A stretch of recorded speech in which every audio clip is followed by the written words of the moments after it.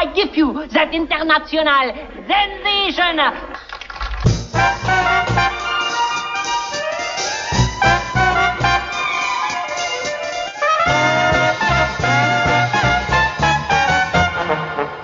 What good is sitting alone in your room? Come hear the music play. Life is a cabaret, old chum. Hello and welcome to Queer Now, the Talk Film Society podcast, where we take you on a time-hopping journey through queer cinema, going decade by decade to discover how it has evolved over the years. I'm Dave. I'm here with my co-host, Manish Mothur. Manish, welcome back. It has been a while since we have podcasted together. I know, it's been too long. I'm so glad to be back here with you. Yeah, and it's kind of perfect timing, right? I mean, we're just like, I don't know when the episodes will come out, but because that's your problem, not mine. You have to edit. Yeah. But we are finally coming back to recording after a unplanned, lazy hiatus. And we're recording it at the very end of Pride Month. So we had to get at least one episode recorded during Pride Month. So sometimes things time out just right. Yeah. This Pride Month has been so June has just flown by.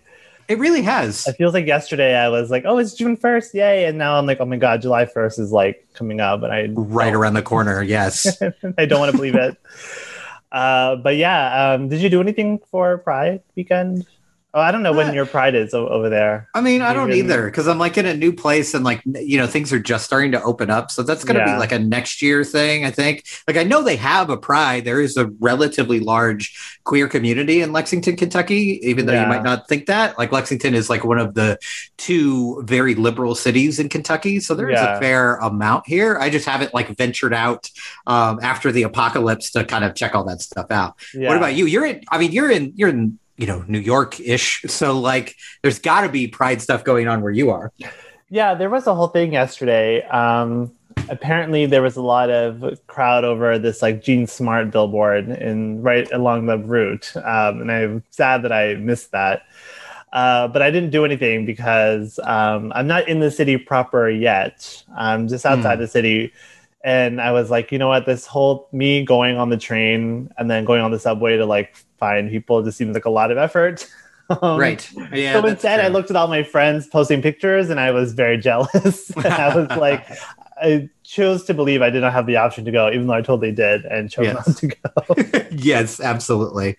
But we, of course, here at Queer Now hope you had a wonderful Pride weekend, however you celebrated. Even if you celebrated by yourself and just, took a moment to think about the fact how cool it is that you can be your most full self and, live in this, kind of modern-ish world where it's a little less dangerous every year to be queer. So that is a really good thing. So we hope you celebrated Pride in your own way. So speaking of Pride, we're into, the year 2000. Right? Yeah. On our podcast. And there's a connection with the movie we're covering with the movie Pride, which we have already covered.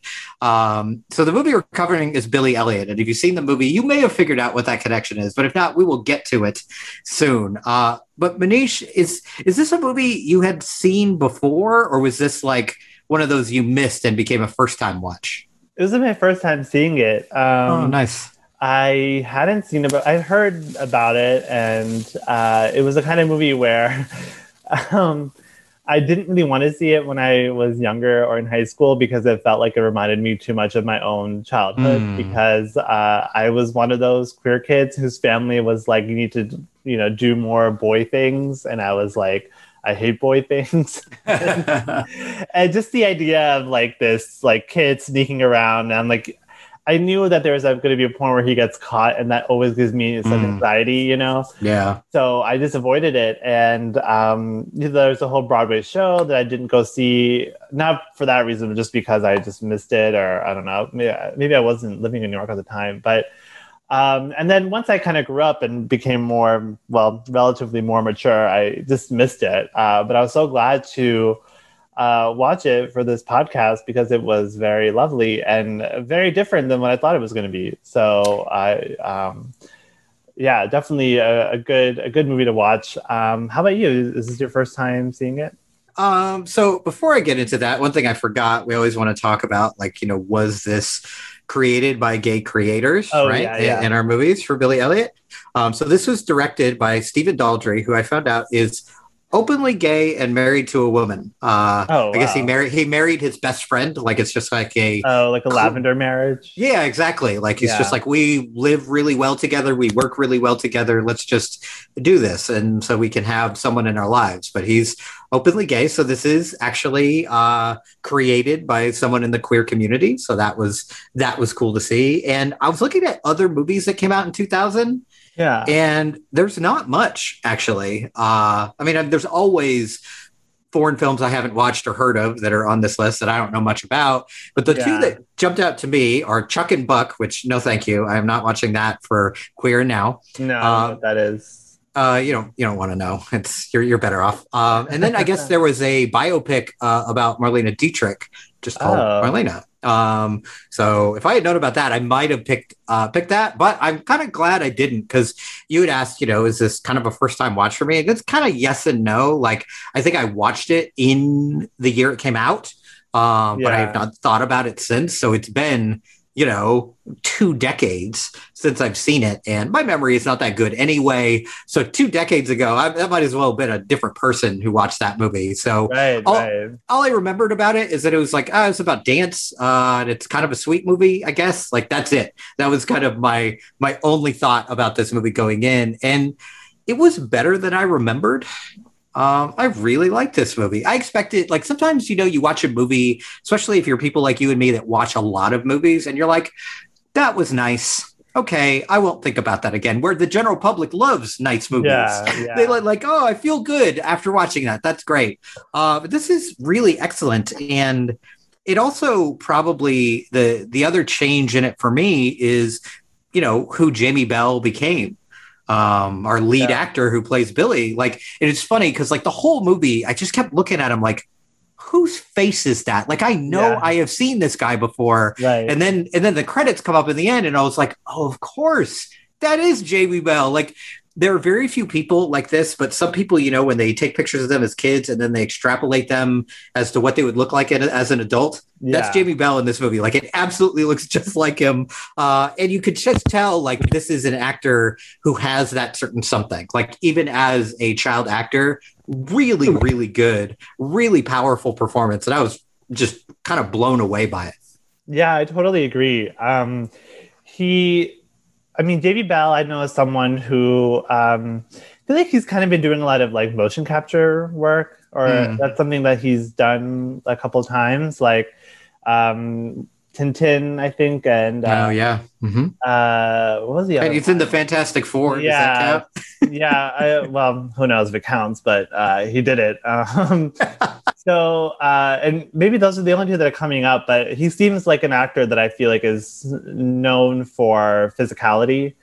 Sure. And I had seen. Oh, he was also, I think he was in one of the Planet of the Apes reboots. Or King Kong or Planet of the Apes, one of those two, I guess. Yeah, I think he was in Planet of the Apes, and he was like the villain ape. Yeah. So definitely someone that I feel like is known for, like, physicality and movement as an actor. So I had known that it was him in this movie because I feel like it had come up in some article or something I'd read about him from, like, years ago. And being like, oh, wow, like, the kid from Billy Elliot, like, actually became, like, famous as an adult, not just, like, some kid actor that either left acting or just didn't, like, become famous. Right. And I remember him in the movie, I think I sent you this clip from Film Stars Don't Die in Liverpool with Annette Bening. Oh, yes. Where he's, like, dancing, and it's like, he's such a talented dancer, and it's very hot, but also very very exciting because he's a great dancer. So I was excited to see him in this sort of role, but not only the dancing part, but I thought his, like, actual performance was really affecting. Like, he really he has this sort of, like, innocence to him, and it's like you just want to protect him, and you just want to, like, hold him, and he has such a sensitivity, and so this, like, Yeah, he's not precocious at all. Like he doesn't do that kid actor thing of being like too like actory. Like he just feels very natural. I don't know if this is his like first movie or he had been acting before, but like this is a big breakthrough. I don't know if you know that, but it seemed like whether this was his first movie or just his first like famous movie, it feels like he came out like already. This was the first thing he ever did. Yeah, so he came out singing. Yeah. You know. Yeah, absolutely. And by the way, the Planet of the Apes actor I was mistaking him for is Toby Kebbell. So that's not him. But the thing I now immediately remember him from, speaking of gay stuff, is he was in Rocket Man, the Elton John musical. Oh, that's right. He played Bernie Taupin. Yeah, right. Yeah, but it's a really good point you bring up that this is a truly great child acting performance, and that, as anyone who's listened to me on podcast knows, that pains me to say because I tend to despise child actors, even the ones that you idiots out there think are good. I'm like, ugh, it's horrible. What are you talking about? But he's genuinely so good, and you know, of course, there are other characters in this film, but like he really carries it. Like, yes, he is the titular character, but also like he's the heart of the movie. Like, you know, of course, the actor who plays the father is wonderful and terrifying in different stretches. You know, his dance teacher is wonderful, but like if you don't have a really high quality child actor in this part, this movie is unwatchable. There is no way you even get through it, but he's like beyond pretty good or serviceable. Like there's this kindness to his face in this movie. Like you said, like you want to protect him constantly. Yeah. And when he finally, I guess what passes for Billy Elliot snapping, when his father catches him and he decides essentially with nothing vocal in the moment that he's going to prove himself to his father and just dance for him and show him what he has become. It is so powerful. Like, and I think a lot of dance movies make the mistake that they don't have a moment like this. Yeah. You know, they tend to try and talk through it, or they make the dance sequences like so highly choreographed and specific and like technique driven that you kind of lose any sense of reality. You're like, oh, this is a movie moment. Yeah, whereas this is just someone, exactly. Whereas this is just someone like just literally dancing his heart out. Yeah. Like just trying to make someone see him for who he really is and what he's passionate about. And it's tremendously moving. And it goes on for a long time. It's kind of a gutsy move filmmaking wise because you know, same thing with musicals, right? There's always like a line where you're like, okay, is this too dancey for other audiences? Like, yeah, if you're really into theater, you're going to watch this. You're going to be like, this is amazing. Yes, this is wonderful. But if you're trying to bring in, you know, the other crowd, you got to really be careful about how long you let this go. And so Stephen Daldry lets it go for quite a long time, to the point where even I, as someone who likes dance, is kind of going like, how is this going to wrap up? Like, I don't want it to, but like, how are we going to do this in the form of a movie? Or is this just going to take a weird turn where it just becomes a 25-minute dance sequence from here on out? But I think it's handled really, really well. Yeah, I agree. I mean, having just seen both In the Heights and West Side Story in terms of like dancing, and this film, like, I mean, this isn't a musical, but it feels like one, and it's not surprising that they made it into a musical. You could easily add songs to this film, and it would enhance the film. But you know, it's so interesting to see how dance has been filmed in the past, and in Billy Elliot, which is only 2 decades ago, and In the Heights now, which is like now I think the style or like the trend is to be very kinetic and doing lots of editing and seeing a lot, but then in some ways it like hides the dancing and it feels too like one of the few complaints I have with In the Heights is that the dance numbers don't feel like big musical dance numbers. They feel like very edited music videos. And I think it works well because John M. Chu he's a very interesting filmmaker. And so the way he's editing it is very interesting, and he's making something very kinetic and cinematic. But sometimes I'm like, I just want to see dancing because like that's part of the reason why I bought the ticket. And you know, West Side Story has such careful, deliberate editing, and I felt like this film did too. I felt like it was so organically captured that like even that feeling that, I mean, I had that feeling too of like, this is kind of going on very long, but in some ways it adds to the character of it, because, you know, he's actually taking up space for himself, and he's making you actually like sit down and watch him, you know, not just, you know, what test audiences will say, okay, this is enough. Right. But actually like demanding that time and that space. And it feels like, you know, I mean, I feel like I took a deep breath after it was over and just exhaled, because I'm like, you know, he got it out, you know, it's cathartic, it's exercised. So yeah, I really, I loved that sequence, and like the last act, the whole last half of the film I loved, but especially that part. Yeah, and I love that sequence, not only because the dancing is incredible and it really takes that risk, but also there is like a sense of very real fear in that moment. Because Gary Lewis, who plays his father, who's tremendous here, as he's, you know, his son is like dancing at him, essentially, you know, outside the boxing ring. And there's a brief moment where you're like, is he going to slap this kid? Like, is this going to get really ugly? Because he's already punched his older son in the fucking face. Like, this is not someone who's like a, you know, just a kind-hearted soul who's a big softie. But I honestly have doubts about anyone who watches this and is not moved, especially by Gary Lewis's performance. That scene where he literally breaks down crying in front of the job site, you know, with his older son in his arms, and basically saying like, what if this is how he makes something of himself? What if he's a genius? We don't know. And because we are so separate from this, but you can see in his eyes, like, but my son loves this so much. My son loves this more than anything I've ever loved, except maybe his wife who died. Like, that is the only thing he can probably compare it to. And when you see this stoic, angry man, when you see him break, like not only like break down, but his face just contorts in this way where it looks like he's a man who's never cried.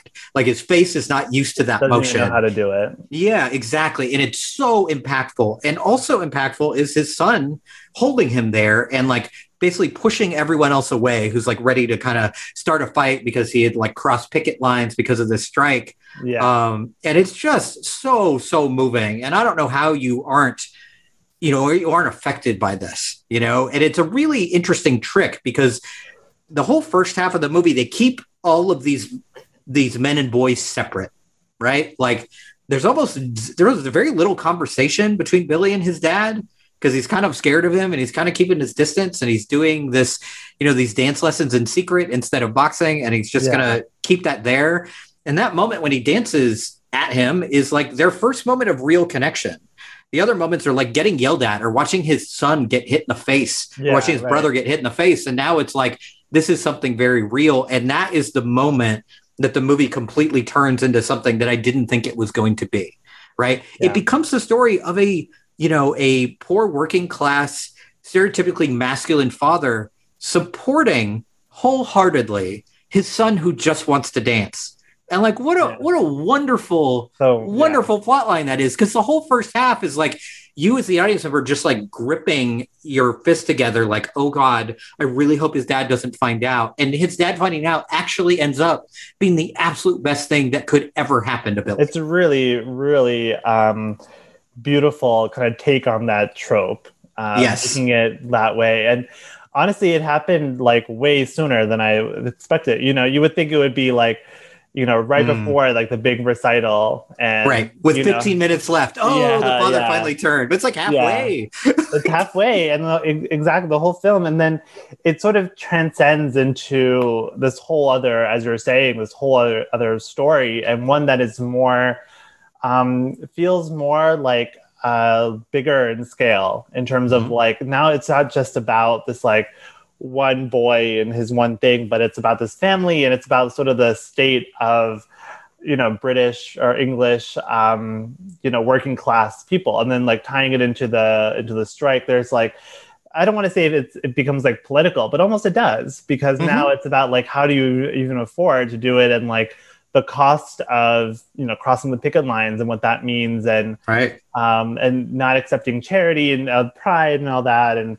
it just becomes this whole other thing that is more, I think, more affecting thematically, more interesting as a film and as a story, and makes it more unique than the other 1,000, secret dream movies out there. Like even ones I like Bend It Like Beckham, it's like, well, it's like, the same story, but then this one really transcends. And it reminded me of movies like The Full Monty. For sure. Is like, another thing where you kind of tie in this very specific thing into a larger political story, and it becomes more, it just becomes like more thematically interesting because now there's like more stakes to it beyond just like, can this kid like dance? But yeah, he can just move out in like 5 years. Right. Yeah, exactly. And dance, like I know 5 years is a long time in that situation, but like, it's not the end of the world for him, but like actually this family could be ruined by, circumstances of the strike and money and stuff. Do you find this version of the story of the strike more or less affecting than one that focuses solely on it? Like Pride, which we did on this show, is like, yes, it's about a group of queer people helping these miners, but the movie is about the miners and the strike. It's very focused. Do you find something like Billy Elliot that kind of shows you a bit of that and glances at it more effective, or something like Pride that is like about a certain event and very, very focused? Yeah. It's hard to say which I like better because not to be annoying, but like they're both doing very different things. One is like, that is a Pride is it's a, I guess, biopic adjacent. I mean, I feel like they're real people, right? And so it's very much like it's teaching you that story and kind of giving you a kind of emotional tie to it. But here it's like, this is more of a snapshot of how it affects people that aren't the ones, making these sort of like making these sort of decisions, right? So it's like, the family and Billy Elliot, they're not the ones that are at, the meetings and stuff. They're just a family that is affected by it. And, they're on the strike, they cross picket line, whatever, but it's like, it's like, this is just like one of a million stories just like this, Right. And Pride, that film, is a very specific story about that very specific group of people and the change that they're affecting. So I think in some ways, I think I like the way Billy Elliot does it better because it makes it feel more human and less biopic-y.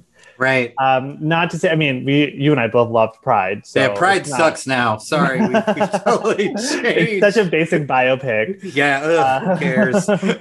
But I think that like, it's interesting having seen Pride first because once I kind of realized that it was the same strike, which I didn't realize until about an hour into Billy Elliot, just because I just didn't connect the years. But it's interesting having seen Pride because now I have that context and now I can apply it to this family story and see it as like, this is something that affected everyone and in different ways, potentially, Billy Elliot could have missed a big opportunity because they couldn't afford it, and he couldn't. Right.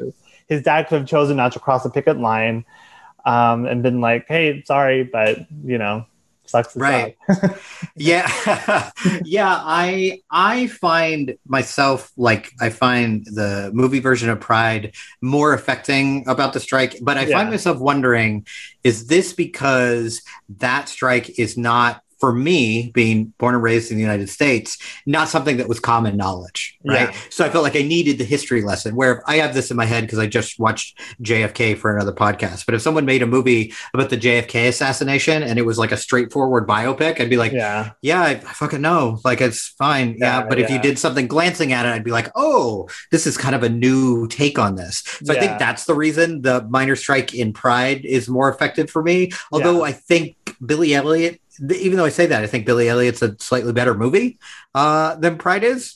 And maybe I just like the more human element to this kind of, especially of this kid. But we haven't really talked about any gay stuff. He has a essentially a gay best friend, I guess, in this movie. That's something I wanted to ask you about, which is, what did you make of the story choice to have Billy Elliot not be gay? I mean, I guess he's young, so who knows? But for the sake of, this discussion, let's just say he's straight. He's always going to be straight.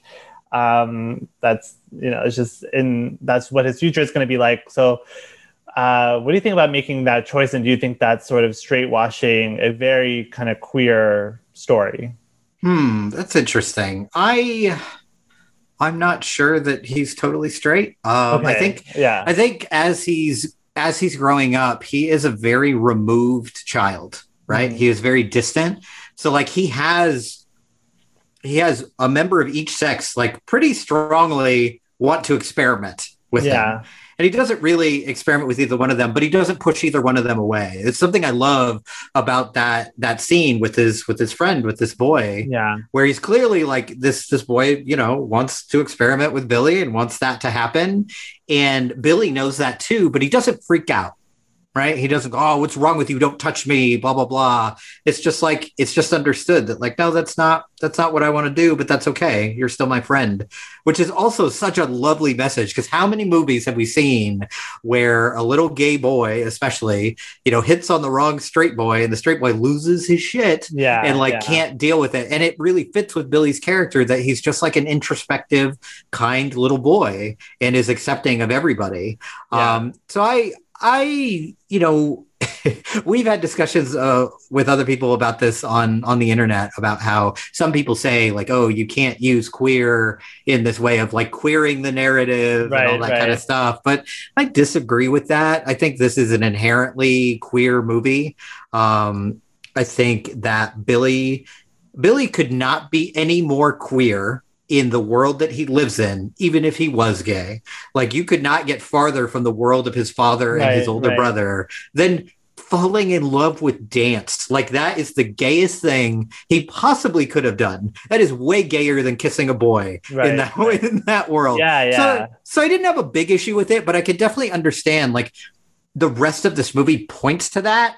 But then it's like they kind of pull it back and they're like, no, just kidding. He loves to dance, but he's not gay. And we're just going to cast like a really hot dancer at the end to play adult Billy. And it's going to be fine. I love that. I do love that Stephen Daldry cast someone who is not an actor, but is like a professional ballet dancer in that role. Cause he's not speaking. Yeah. You don't really need that. And it's such a heartwarming moment when everyone is there in the audience, his father, his brother, his friend, of course, now in full face makeup. Cause I guess, that's what you got to do in this movie to show that he's gay, not just that he's with a boy, but look, he's doing something drastic to himself.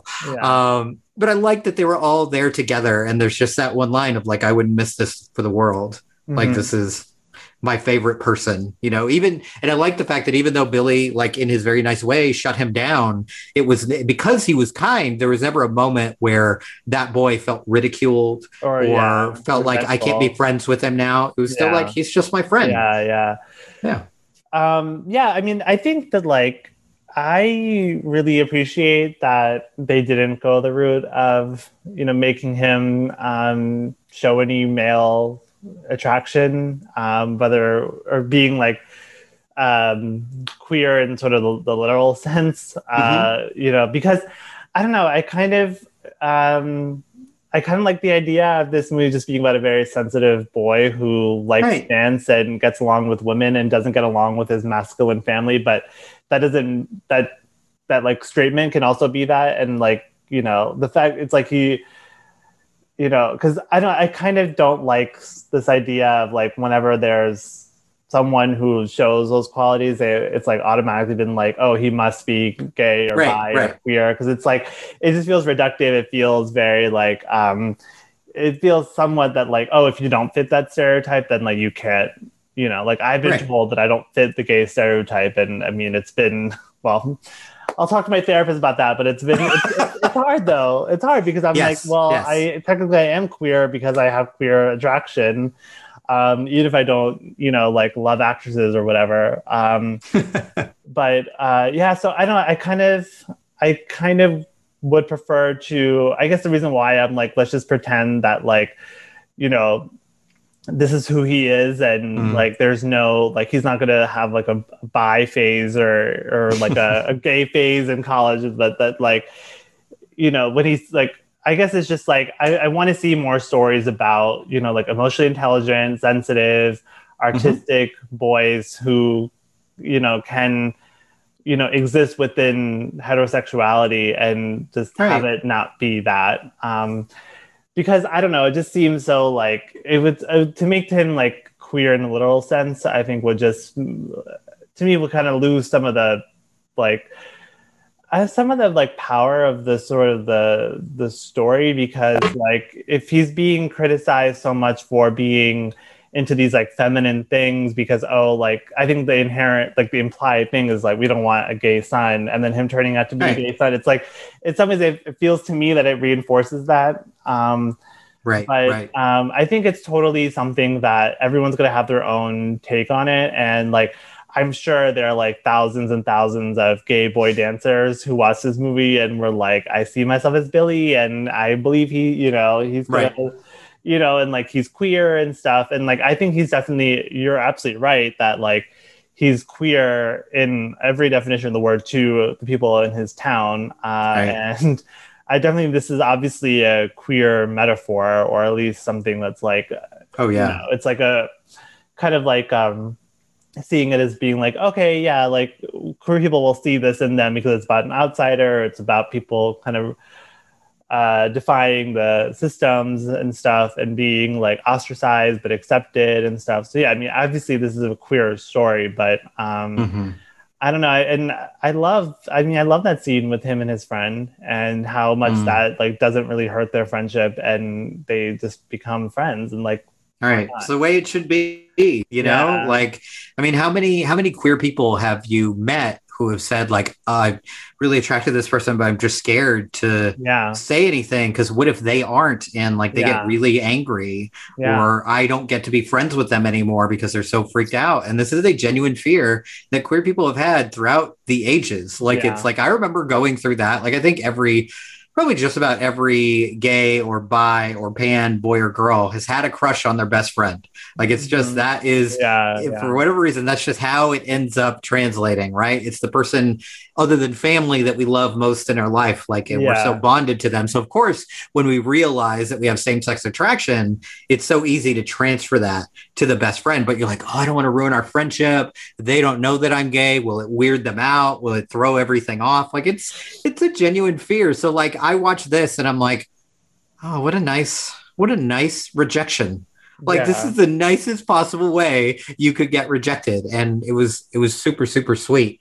I think the only actor we didn't really talk about yet is Julie Walters, who is perfection in this movie. I mean, she's so, I don't think there's anyone better at playing the protective maternal figure in film. Like she's so good. Like whether, you want to talk about this or like, God forbid, you want to talk about Harry Potter movies, she plays Molly Weasley in those. And that's essentially, she's playing kind of a similar character, maybe not as gruff as she is in the beginning of this. And this is actually something I love about her character, is that when he first starts dancing and, she's teaching him, there's not these moments where she's like, okay, I'll do this for free, or I'm really going to be here for you in every way. It's very much a stern teacher dynamic where she's like, no, pay me my money. Like I'm teaching you, I'm going to get paid for it. I'm going to be here for you. I'm going to help until there's a moment where he just kind of freaks out on her. And then you can see in her eyes, like, oh, wow, this kid is in a lot of pain. And then she just switches and immediately goes into like kind of a different phase in their relationship and apologizes to him. I mean, after she slaps him, which is another moment that you're just not used to seeing. You're not used to seeing the quote unquote good parent, which I think she represents here, slapping a child. And it's a hard slap too. It's not just like a little playful like swat. It's like, you hear it and that's gonna redden his face a little bit, but you can see again in her face like how mortified she is that she did this. Whereas his dad, when he punches his son, there's just pure rage, even after the fact. There's no like, oh my God, I'm so sorry. I can't believe I did this. It's like, no, you earned that punch and I'm not going to take it back. So you have these two very different parental figures, which I think ends up working so well because she is the one who confronts him. She's the only one who can kind of call it like it is and tell him when he's acting like a fool. And that I think also spurs his father's change that we get halfway through the movie. Yeah, I totally agree. I think that their dynamic is so unusual because she's not this sort of like kindly teacher. Yeah. And yeah, she's very gruff, and she's even like very rough with the father. Yeah. Yeah. And, She's not backing down. Yeah. So I mean, Julie Walters is not someone that I'm that familiar with outside of Harry Potter and Mamma Mia. And this movie, I mean, I'm sure she has a very esteemed resume of acting credits. I'm sure I've seen. I mean, apparently she's in the greatest movie of all time, Paddington 2. So I don't remember her in that, but I believe that she's in there. I mean, oh yeah, I think she's like a maid or something, or like their housekeeper. Yeah, that sounds right. Yeah, I'm sure she gets a lot of looks, Yes.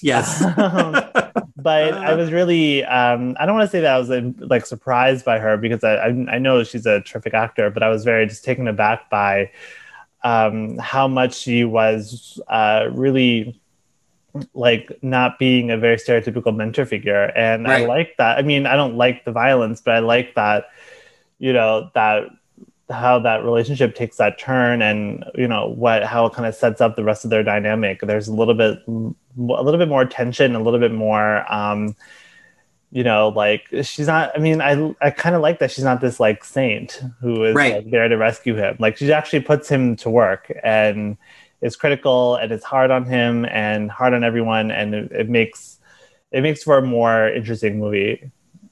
Yeah, I totally agree, because I think if you have her just be like wildly supportive, I don't think it's convincing that Billy succeeds in the way that he does at the end of the movie, because that is a hard world, right? The world of ballet that's no joke. It's cutthroat. So he has to be the best of the best of the best. And to do that, you're usually not going to get to be the best at anything with just like the sweetest pie kind teacher. Like you're going to need someone to push you. You're not going to need someone to be abusive or violent, but you are going to need someone who's not going to listen to you every time you're like, I'm tired, I don't want to do this anymore. Like you got to be a little bit tougher. And she's just like it's just pitch perfect casting. Like she's so good here. And it's like, but the thing that wows me about this is that it doesn't feel very actorly. None of these roles do. It does. It's one of those movies that feels very lived in. And like if Jamie Bell hadn't become who he became, and if I didn't recognize her from other things, like it could be one of those movies where it feels like no one in here is like a known actor. It just feels like so lived in and so of its time and place that you just kind of believe this is all happening. And there is of course a place for movies that are a gigantic production, and it's very much a movie, and it is from frame one to the end credits. But this is one of those movies where you just like kind of fall into this place, and it all feels very real and very genuine. And that's one thing I actually really love about it. And it's a movie I feel like now I'm going to go back to, because it's like, it's a feel-good movie without any of the negativity that goes along with calling something a feel-good movie. Because sometimes you call something a feel-good movie, what it really means is like, this is simple and stupid, but it makes my heart go pitter-patter. But this is like an actually good movie. Like I was kind of surprised by that. Like when we picked this, I was like, oh yeah, the dancing boy movie. Okay, sure, that'll be nice to talk about, I guess. But it was way better than I expected it to be. And like Stephen Daltrey, his career is interesting, because after this he makes The Hours, which I mean I think is an even better movie. But then he does like The Reader and Extremely Loud and Incredibly Close. And he's making movies that are that sort of superficial, good, feel-good movies. And I'm curious what happened after The Hour. I mean, maybe he's just like, I gave everything I have to Nicole Kidman and Meryl Streep and Julianne Moore, so I have nothing else left to give. But I'm just so like I think something got lost between, after Billy Elliot and The Hours, where you have these movies that are very prestige-y, but also feel very human and grounded. And then he kind of goes in the opposite direction and feels less I feel like he got hooked on the Oscars thing. Right. Like, so, I mean, it's quite a jump in like, not in quality, but in like, how expensive a movie looks when you go from Billy Elliot to The Hours. Like The Hours feels like a very good one, but very much a prestige Oscar type movie where you got big stars and the sets look impeccable and it's like filmed stunningly. There's so much going on. So then after that, and I haven't seen either, I have to be honest, I haven't seen either The Reader or Extremely Loud and Incredibly Close, but everything I've heard is like, well, the reader got like a nice Oscar for what was it? Was it Kate Winslet? Yeah, and that's the best thing I've heard about it. And everything I've heard about Extremely Loud, Incredibly Close is like, wow, what a piece of garbage. Yeah, I haven't seen that. I have seen The Reader. I think I've seen it twice. Like I watched it in theaters, and I think I watched it like randomly. It's such a like basic movie. Like it's so by the numbers. The only thing about it that marks it any differently is that it has like a lot of graphic nudity in it. Right. Other than that, it's like very much middle of the road. I mean, I think it's a Weinstein movie. It feels like that, except it feels like it. Yeah. Of, like male full frontal nudity. Like other than that, there's nothing to recommend about it. Not even Kate Winslet. I mean, she's better in Revolutionary Road. Yes, it's much better. So yeah, I think you're right on to something. I think like Billy Elliot feels like almost like anti-Oscar. I mean, it's an Oscar movie, but doesn't feel like that kind of thing. And then The Hours gets there a little bit more, and then he completely loses it by Extreme Loud and Incredibly Close. And I don't even know if he's made movies since then. I feel like I haven't seen his. Not much, but he does have something in development called The Wonderling. There's no other detail about it. There's no cast. There's no description of what the movie is, but. So in the next couple of years, he'll probably come out with that. He's been working, I think, a lot on The Crown.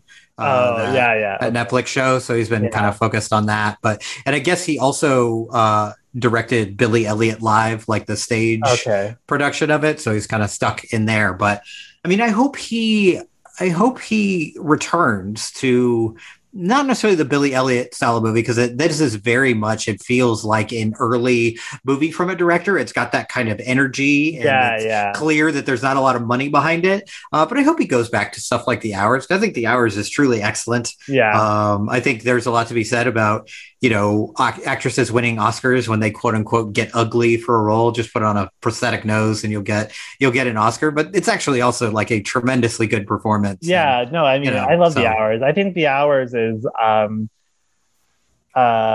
think it's so like incredibly crafted. I don't think it actually gets enough credit for its structure, and it's. I was obsessed with that movie when it came out. My God, it's incredible. It's like that. It's annoying that that's sort of become like the joke of like Oscar bait.